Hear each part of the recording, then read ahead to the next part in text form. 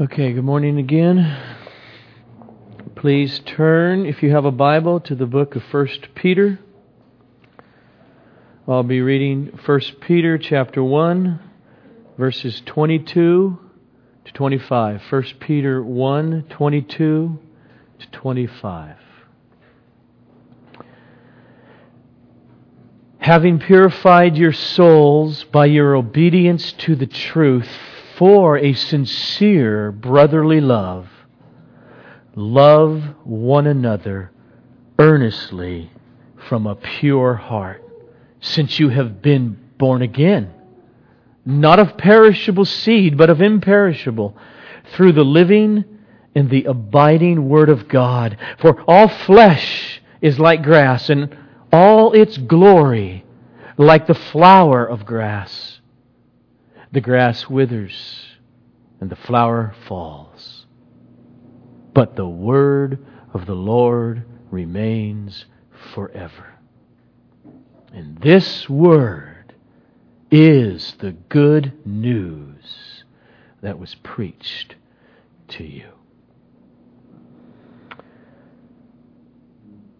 Holy Father, I covet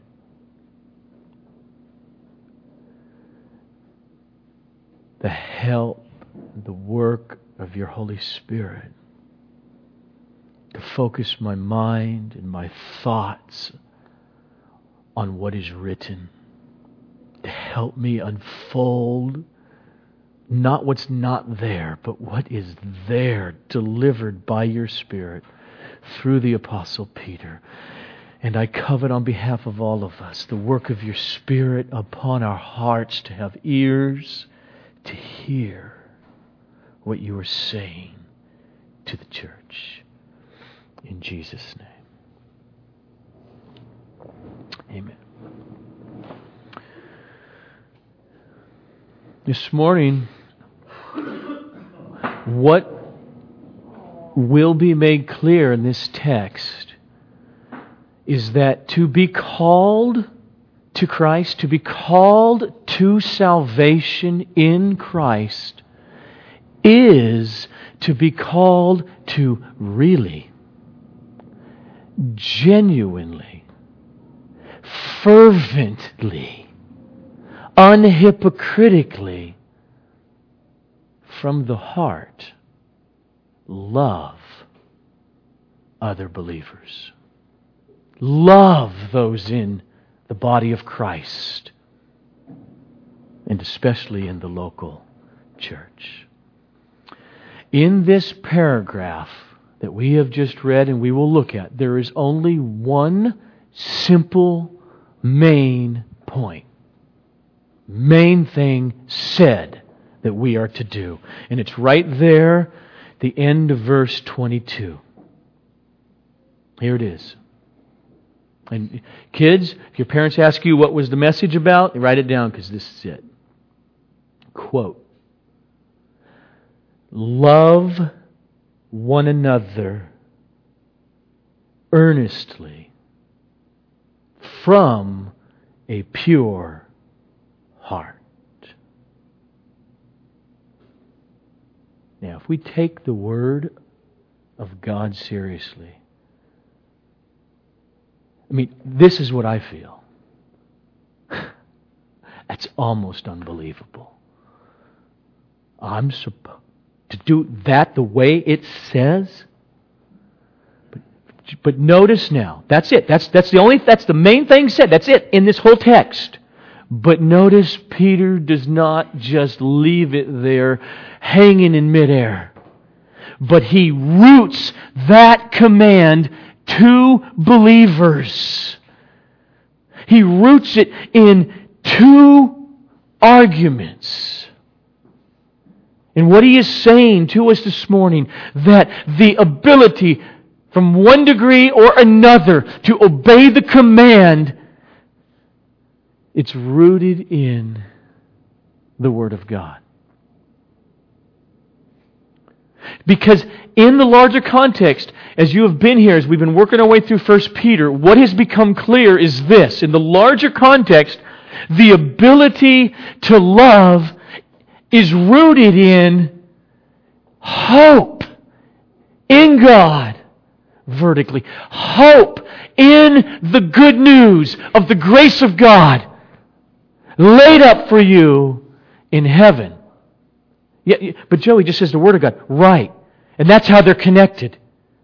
We need real Holy Spirit, ongoing hope. That is, future aspect of faith, trust, walk with Christ. We need that desperately in order to love. And that's why He roots it in the Word.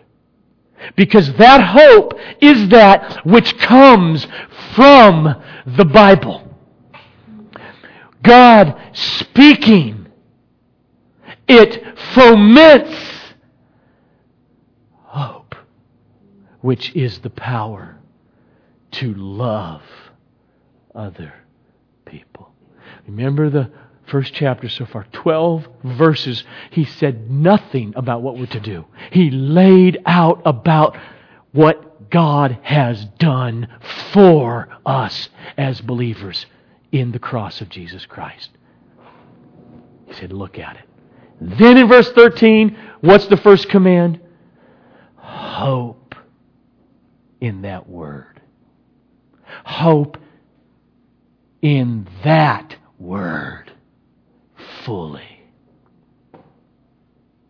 And now, love one another. How? From the spring of hope, which the Word births.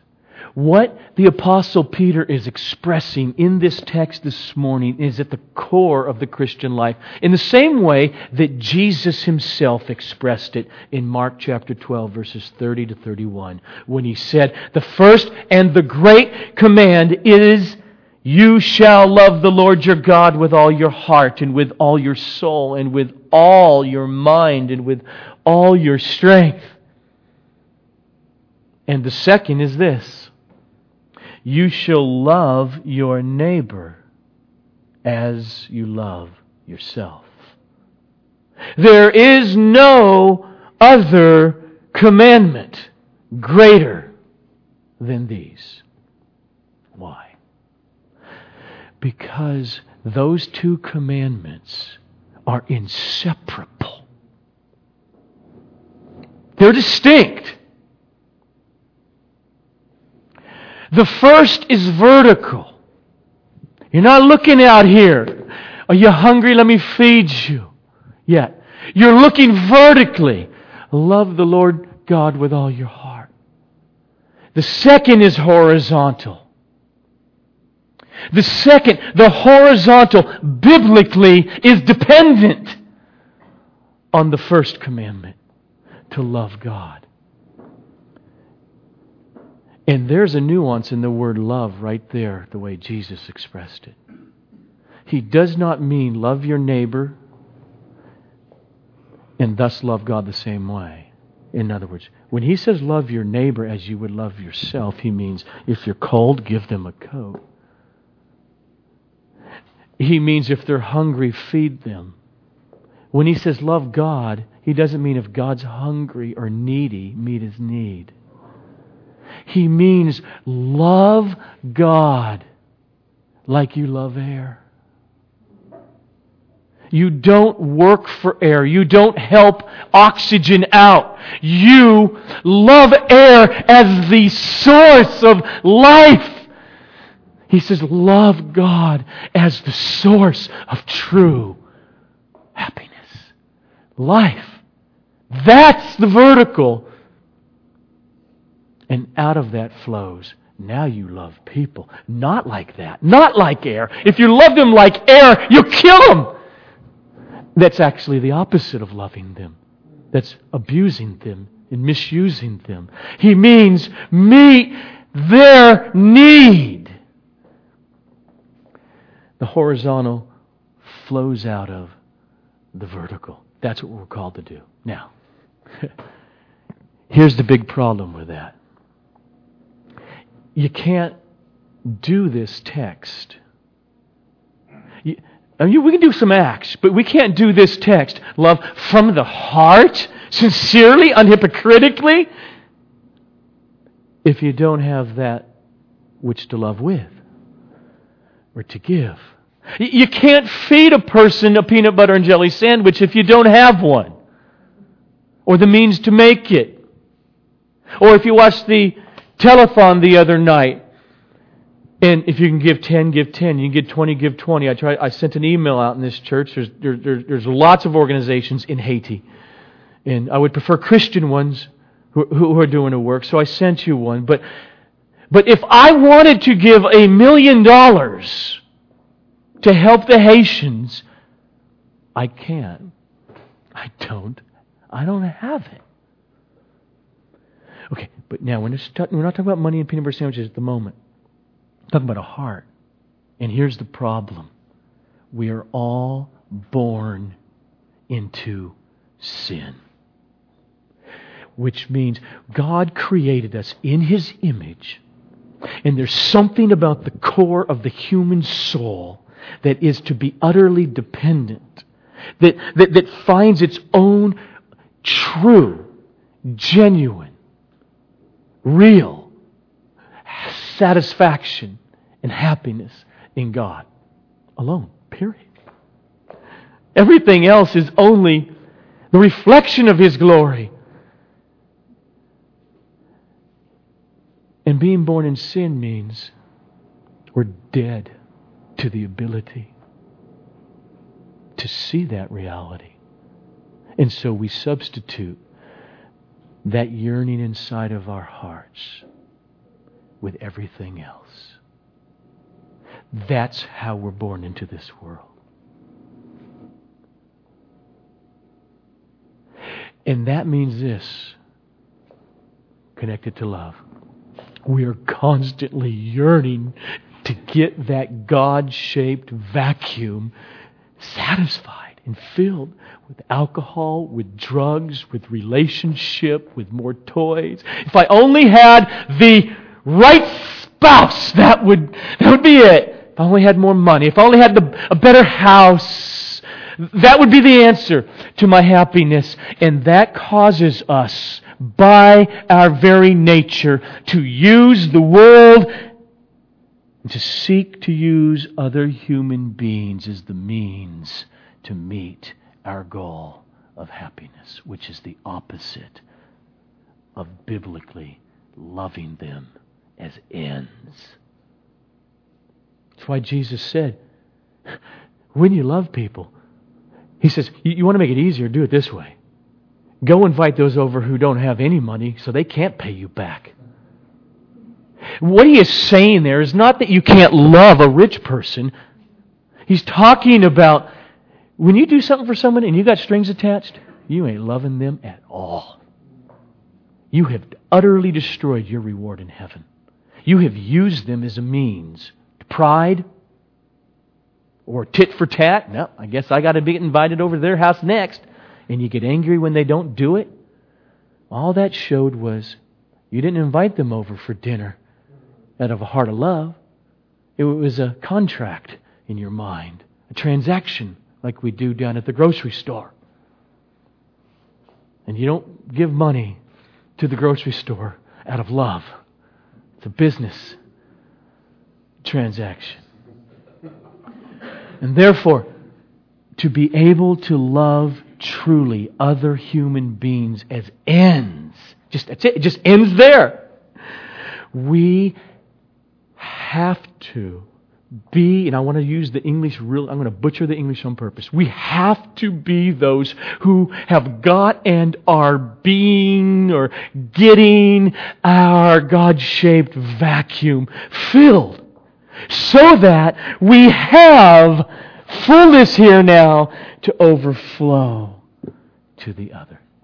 Now, I'm going to go very slowly. I want to read something from the Apostle Paul and see if you don't see that what I have just said there is very clearly in the New Testament, the essence of loving other people. If you would, turn to 2 Corinthians chapter 8 for a moment. In 2 Corinthians chapter 8, Paul's writing to the church that is in the city of Corinth. And what Paul has been doing for a couple years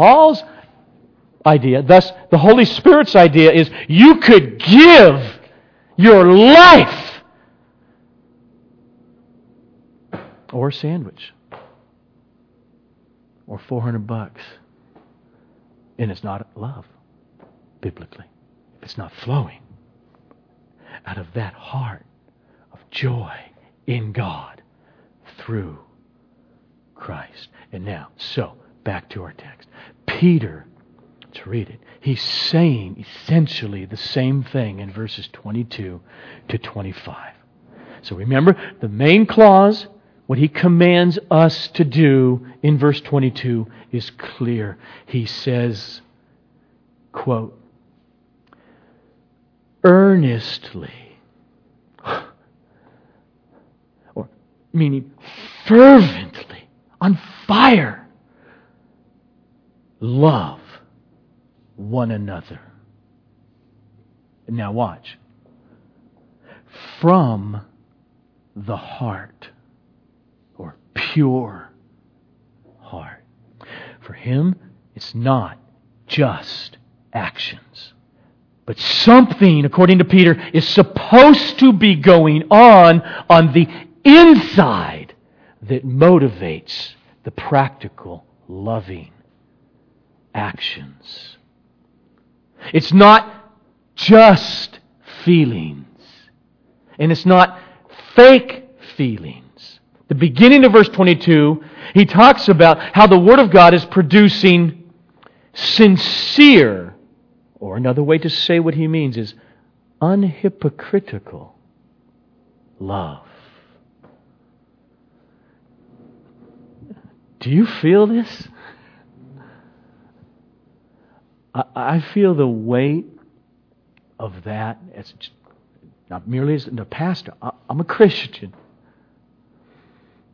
I'm down here. I'm alive, haven't died yet, fighting the fight of faith, and I hear that, and it becomes overwhelming to me. And I know it is to you. Unless right now you're hardened and you're dark. Because every single one of us is being attacked daily by selfish desires. So what do we do? How are we to deal with this command and see it at least there? Is it there somewhere? Is it growing? Is there a seed? Is there a plant that shows that maybe I'm real, maybe I'm a real Christian, maybe I really do love Christ. I see expressions of it. So what do we do? Oh, I'm not... I don't know where else to go. I'm not... I can't go to pop psychology. I can't go to 10 little steps or tricks to get you or to get me to maybe do a little bit better this week in serving the needs of other people. I don't know what the answer to that would be. And I don't need to. Because the Apostle Peter in this text tells us the source. He tells us the daily source on how. You can see it. It's picking up in verse 22. The way he does it around this one command. Earnestly love one another. That is fervently from a pure heart. He gives two supporting arguments. So as I read slowly, just see if you can notice them as we read. Verse 22. Having purified your souls by your obedience to the truth for a sincere brotherly love, love one another earnestly from a pure heart, since you have been born again, not of perishable seed, but of imperishable, through the living and the abiding Word of God. Peter has explicitly said the source for genuine, earnest, heartfelt love, expressing itself in actions, comes from the source of the Word of God, of the truth by which the Holy Spirit, if you are a believer, the truth by which the Holy Spirit caused you to be born again and is producing ongoingly hope and faith by the cleansing of that very Word. Christian love in this text is not just vague feelings, and nor is it mere social action. It's feelings and it is actions. This love is that which springs out of what Peter just said here. These two supports. One comes before the command, the other comes after the command. In verse 22, the one that comes before, he says, here's your source. quote, because you have been, or because you have purified. That's a perfect tense verb in the Greek, which means it's a past action with ongoing ramifications up to the present and going on. Because you purified and are purifying your souls by your obedience to the truth. And then, secondly, in verse 23, what's the second ground? Because you have been born again by the Word of God. So it's clear. If there's going to be any true or genuine, ongoing love in the life of a Christian, then, according to this text, these two things have to be our experience. You have to be a person who's been born again by the Word, and our hearts have to be hearts that are in the process of being purified by our obedient response to the Word, to the truth. The power to love comes through the Word of God. Let's look very closely then at the second argument, starting with verse 23. First, the command. He tells us, love one another earnestly from a pure heart, since you have been born again, not of perishable seed, but of imperishable, that is, through the living and the abiding Word of God. So we can act out in this kind of love only because something has been worked upon us. That's the first thing that becomes clear. The beginning of verse 23, where he says, since, or your translation appropriately would say something like for, or meaning because verse 23 is the reason we can obey the command to love one another. In other words, the reason is what? Because you have been born again. Stop there. He didn't say because you caused yourself to be born again. He didn't say that. It's a passive voice. I know, language. Come on, you got homeschool teachers, you should know this. Passive voice means we, the subject of that verb, born again, are passive in it, meaning someone else did that action to us, which is God. And this is exactly what he made clear earlier in the chapter in verse 3, if you remember, when he says, God the Father is the one who caused us to be born again. Secondly, it says God did this through a means. I go into my backyard, and Joe cuts down the tree. Let's say you show up and the tree's down. And look at what happened there. The tree, did it cut itself down? No. I did it. Okay? The tree was passive. I'm an outside agent. I did that to the tree. How did you do it, Joe? Oh, I used this axe. Now the axe by itself didn't do it. I cut the tree down by or with the axe. That's the structure of this text. He says, you can love, if this is you, because you've been cut down, or change the verb, born again, by, not Joe, but by God, with, not the axe, but with the Word of God. The living and the abiding Word of God is the means through which God causes sinful, wrath-deserving human beings to be born again.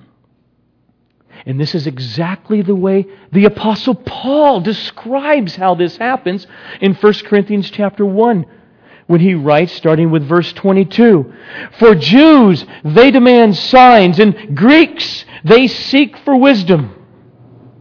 But we come with an axe." That's what he's saying. We come with an axe. We're trees who are desperate to be cut down by God. And Paul's going to say, God won't do it without the axe. And so Paul says we go and we bring an axe. And the Jews, they want signs. The Greeks, they seek for wisdom. But we, and here's the axe, preach Christ crucified. What's the result?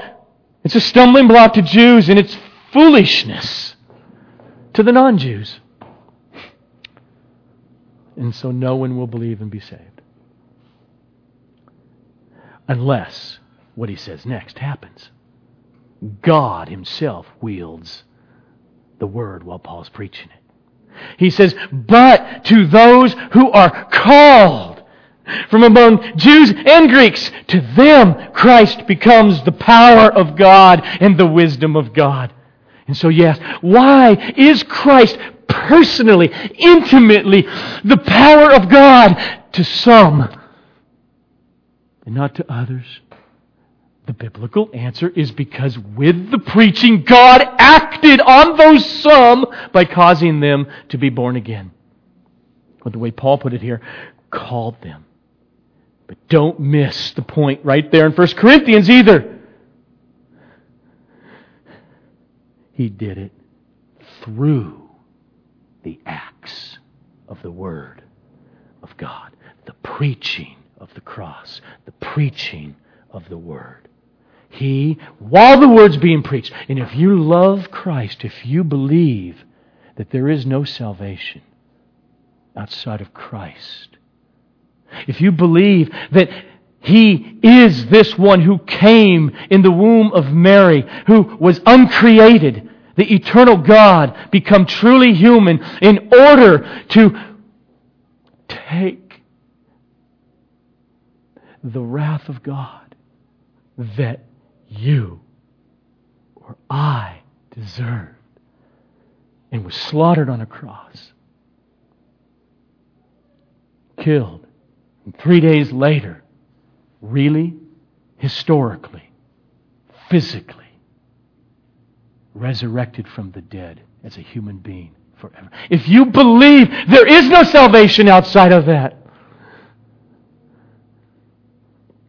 it's because in the hearing of that gospel, God caused you to recognize it and to love it, to see it as the treasure in the field. That is, in other words, what Peter's saying here is the Holy Spirit moves miraculously upon hearts in the unadulterated preaching of the cross of Jesus Christ. Okay, that's foundational to the love that he's talking about, that we are to do one to another. Foundational, but, now here's the kicker. Peter's main emphasis here is not the new birth. His main emphasis in the text is the axe.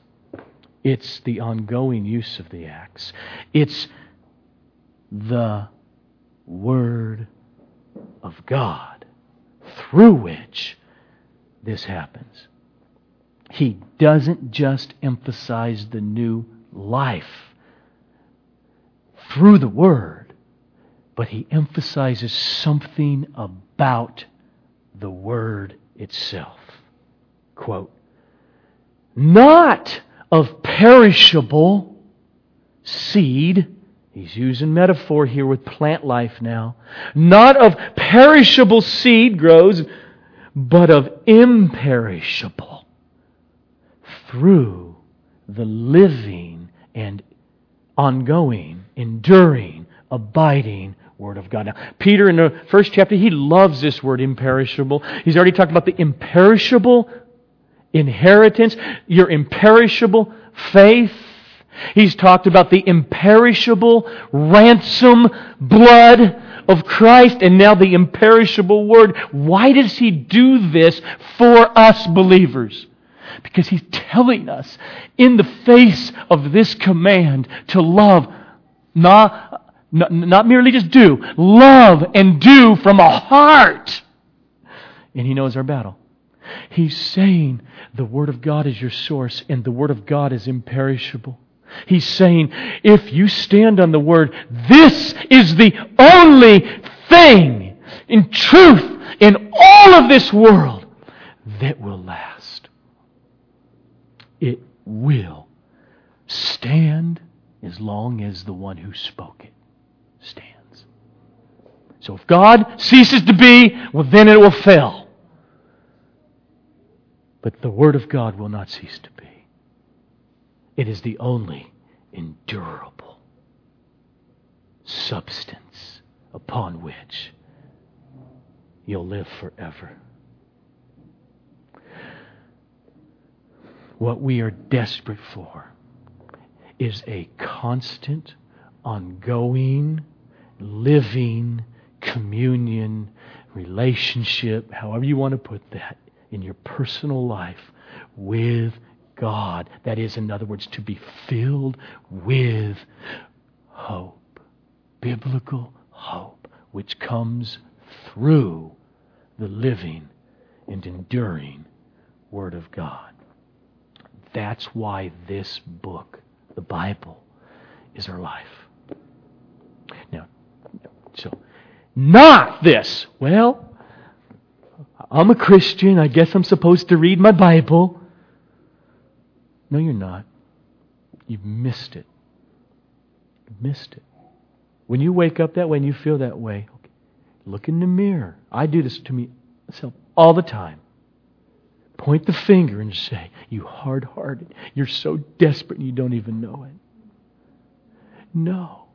You and I, we are desperate for communion with God. We're desperate to taste and see, as he's going to say, we'll see in next week's text, constantly of the Word of God and how good He is to us. Our hearts are so small.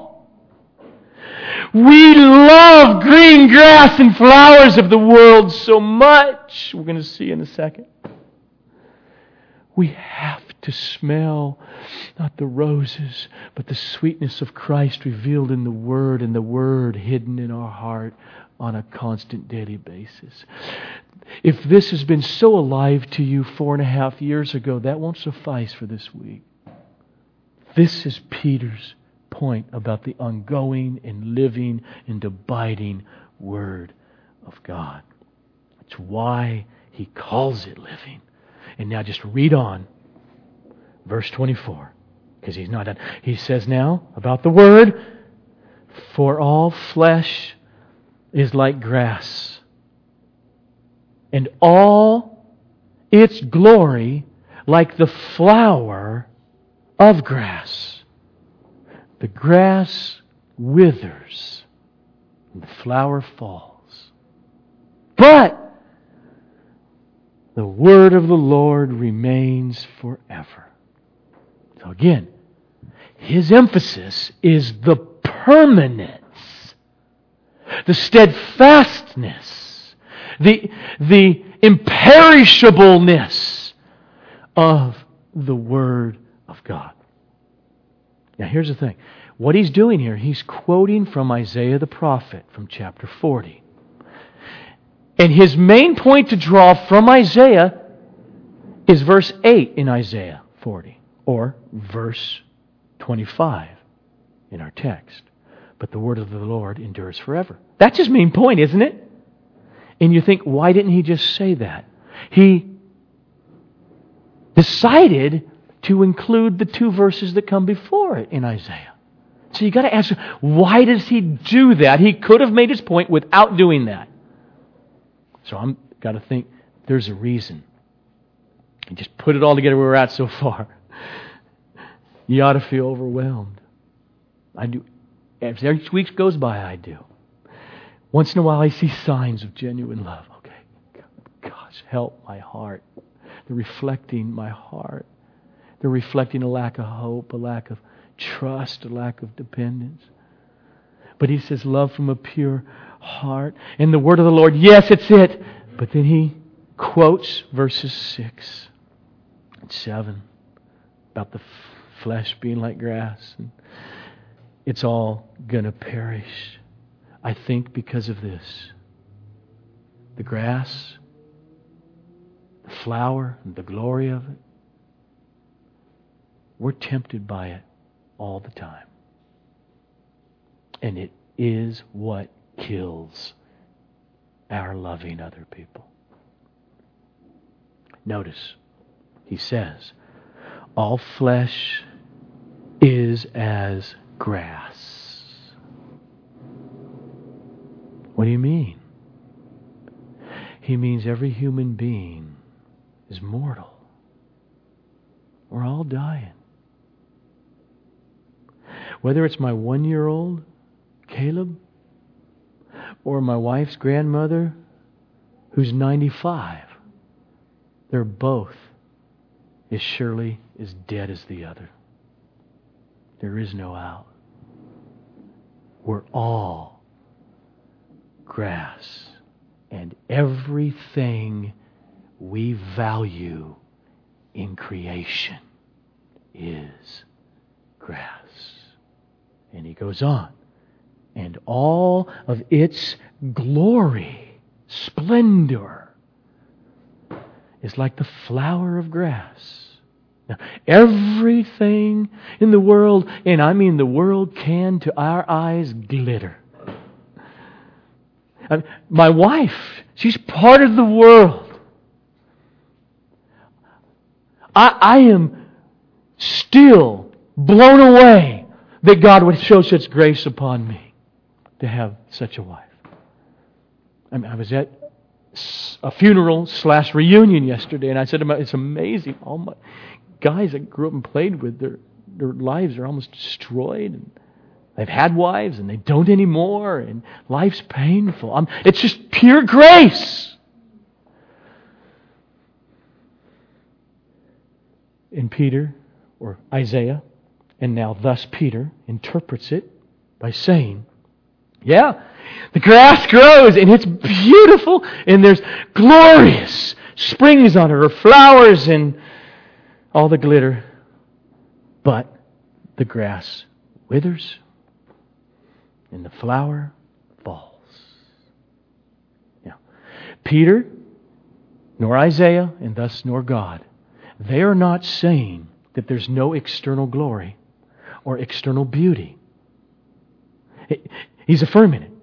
In all of what the world offers, whichever cultures we come from, the arts, in literature, music, it can be very glorious. And glitter and flower. Movies, well made or mind-boggling works of art. Go watch the 3D pagan movie Avatar. It's done so well. Just teach your kids about paganism. It's a good lesson on it. He's not denying it. He's not denying that our sports... Okay? There's TiVo out there. I can't wait to see the 2 games today. And who's going to be in the Super Bowl? I went to a funeral because a lot of my life was revolved around sports of El Segundo baseball yesterday. And it brings a lot... And I think, okay, what do you do? How do we handle things like that? It does glitter, but the reality is this, and funerals show this too. The grass withers. And the flower of that so-called glory falls to the ground and dies. But the word of the Lord remains forever. And then, end quote there, and Peter says, get it. God, we're supposed to get this. He hasn't left his main point. Love one another. So get it. The word of the Lord remains forever. This word is the gospel. The good news which was preached to you. And so Peter quotes all of Isaiah verses 6 to 8, not just 8, in order to illuminate his point in verse 23. You have been born again through the living and the abiding Word of God.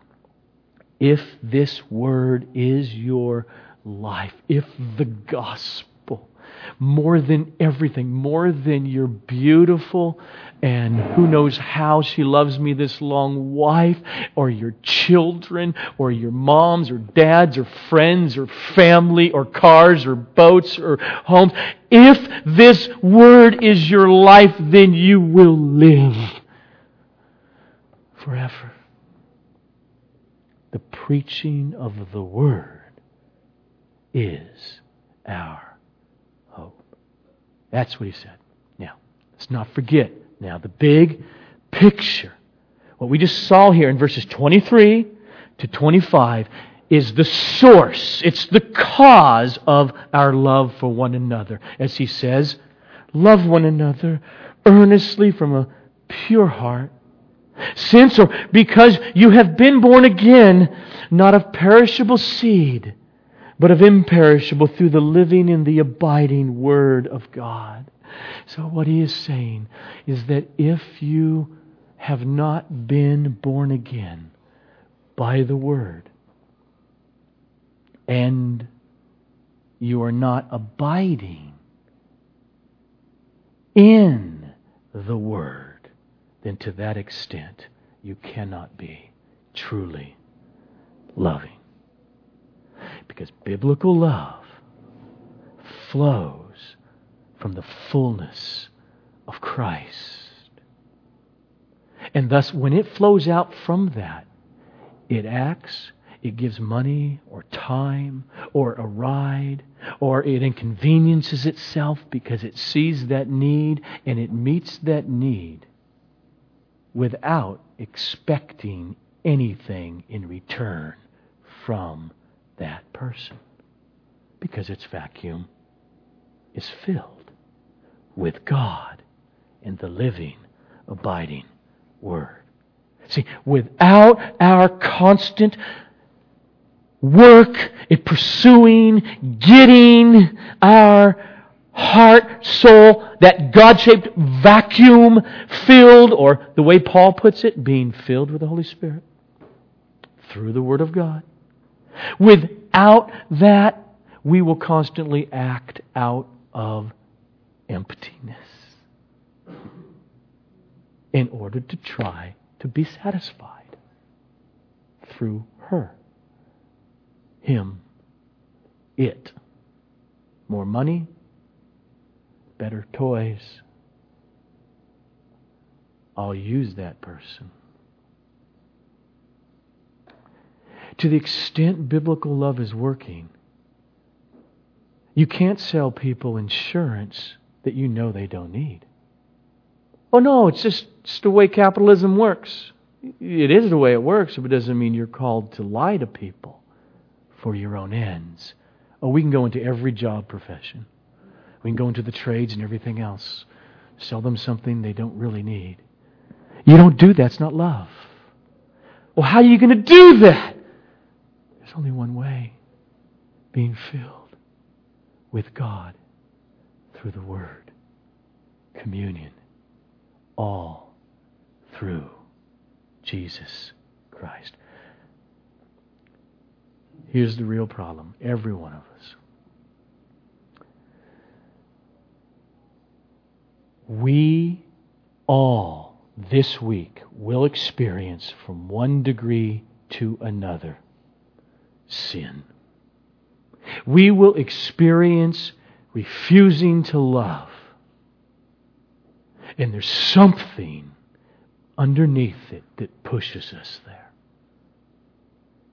And at the core, it's pride, or say it this way, it's fear.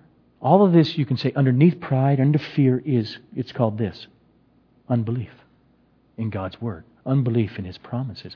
It's pride or fear. For instance, fear of if I gave that much money, how...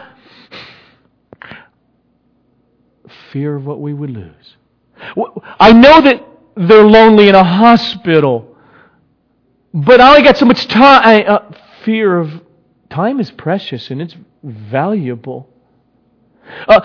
Fear of, but I like that person at church. I don't understand that kind of person over here, so I just avoid them. Fear of not getting your need met, of being happy in a conversation when that person just needs your ear. We're constantly selfish because of our sin and the fear of what we will lose. I mean, just think about it. I'll use me. Why does it take me when, once in a while, I'm wrong?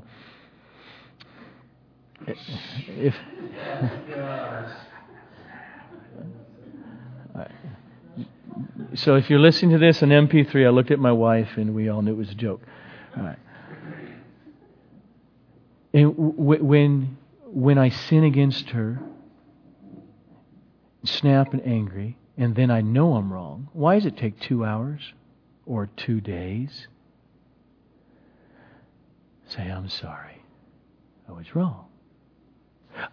Pride, the fear of my right to be right. I don't like to look like I'm wrong. And what is the hope? The Word.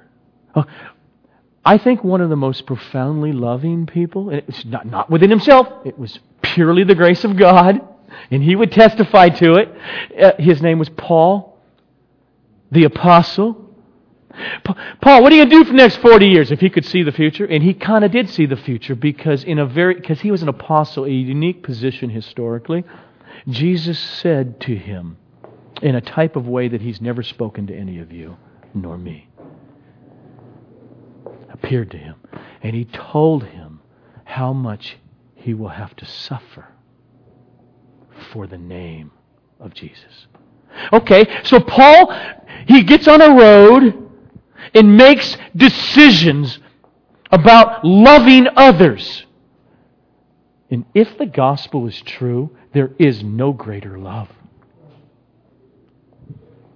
than to see people getting ready to plunge into just condemnation forever and withholding from them the only means that could save them from it, the message of the gospel. But to do that, that would mean shipwreck numbers of times, a night and a day in the deep. That would mean being whipped 39 times by authorities on his back. It would mean being imprisoned. And just listen to his litany of what love costs him. Oh, how could you do that, Paul?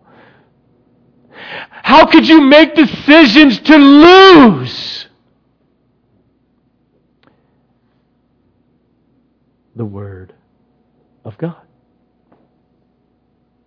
He made it clear that's what drove him. And he made it crystal clear in 1 Corinthians 15 when he says, if Jesus Christ did not actually and really rise from the dead, he said, pity us Christians.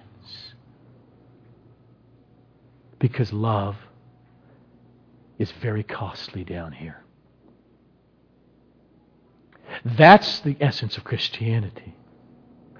Why over the last couple centuries have so many brothers and sisters left England or America before the airplane and on ships and went to unreached peoples in Africa and in islands out in the Pacific, which for so many of them meant their wives and their kids would be dead probably in 5 years because of disease? Why would they go lose? The whole point is, love flowed out of the truth of the gospel, an other, not grassy fields, other worldly hope. Just give me read one text. It's just so clear the way the writer to the Hebrews puts it in chapter 10. Verses 32 to 35, he writes to these Christians. And these Christians, a lot like you and me. Ups and downs, and they're down. They are not loving each other like they were 15 years ago. And if you guys remember going through the book of Hebrews at this church for 2 years, the main reason was they becoming hard of heart concerning the Word of God. This is what he writes, quote, "But recall, believers, the former days when after you were enlightened, you come to faith in Christ, you endured a hard struggle with sufferings." What do you mean? Sometimes you are being publicly exposed to reproach and affliction, and sometimes being partners with those who were so treated.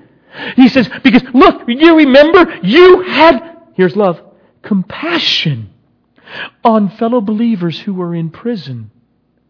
You would visit them knowing that while you did, the authorities might destroy your house, take all your stuff. And you said, we're going to love anyway. You had compassion on those in prison, and you joyfully, there it is again. That joy comes. Well, he's going to say where it comes from. You joyfully accepted the plundering of your property. Why?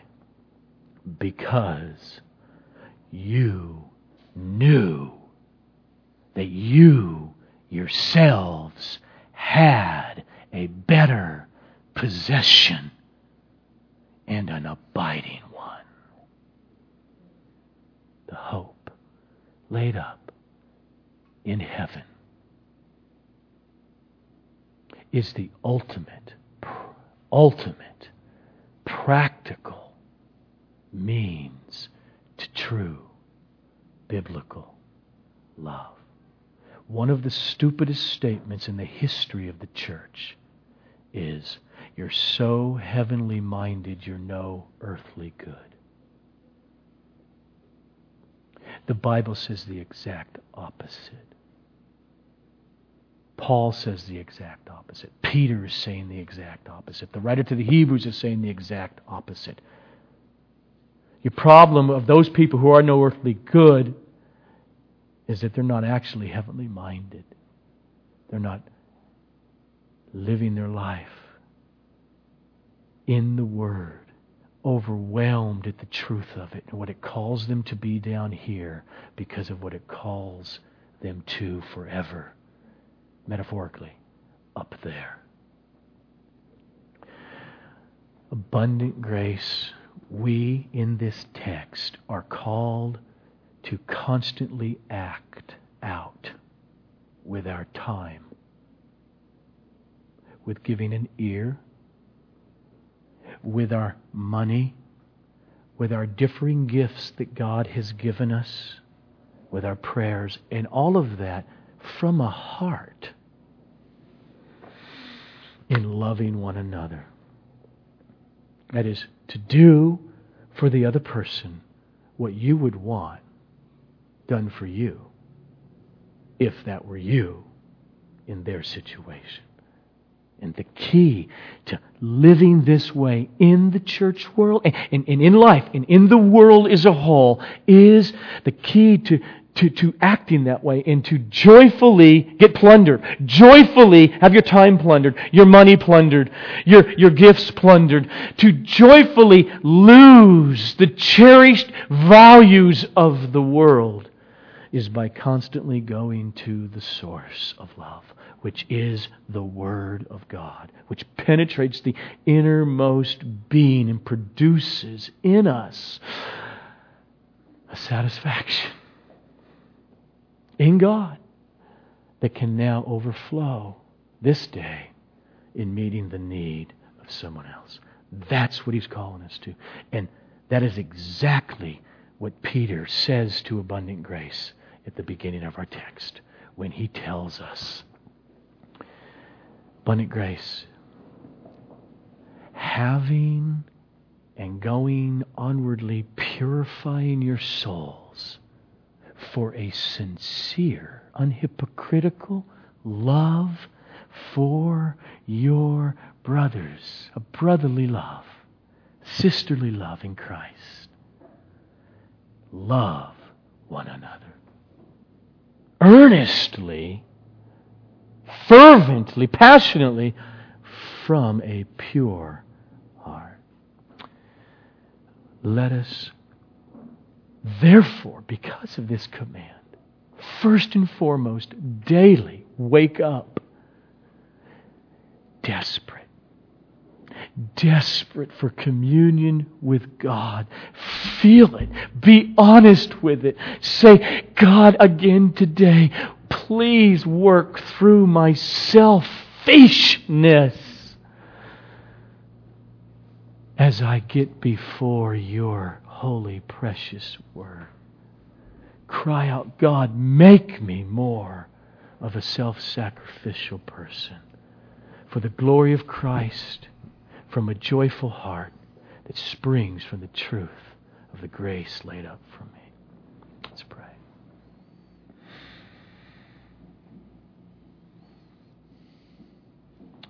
Father, I pray on behalf of everyone who is presently a believer and those who may not be. Your word has gone forth. Chop the tree down. And I pray simply, therefore, for all of us now. Help us earnestly be desperate to devour the gospel, your word, prayerfully, so that by your Spirit you would cause us to be less selfish and tangibly more loving throughout this week, month, and the rest of our lives. In Jesus' name, amen. If you can, would you please stand with me?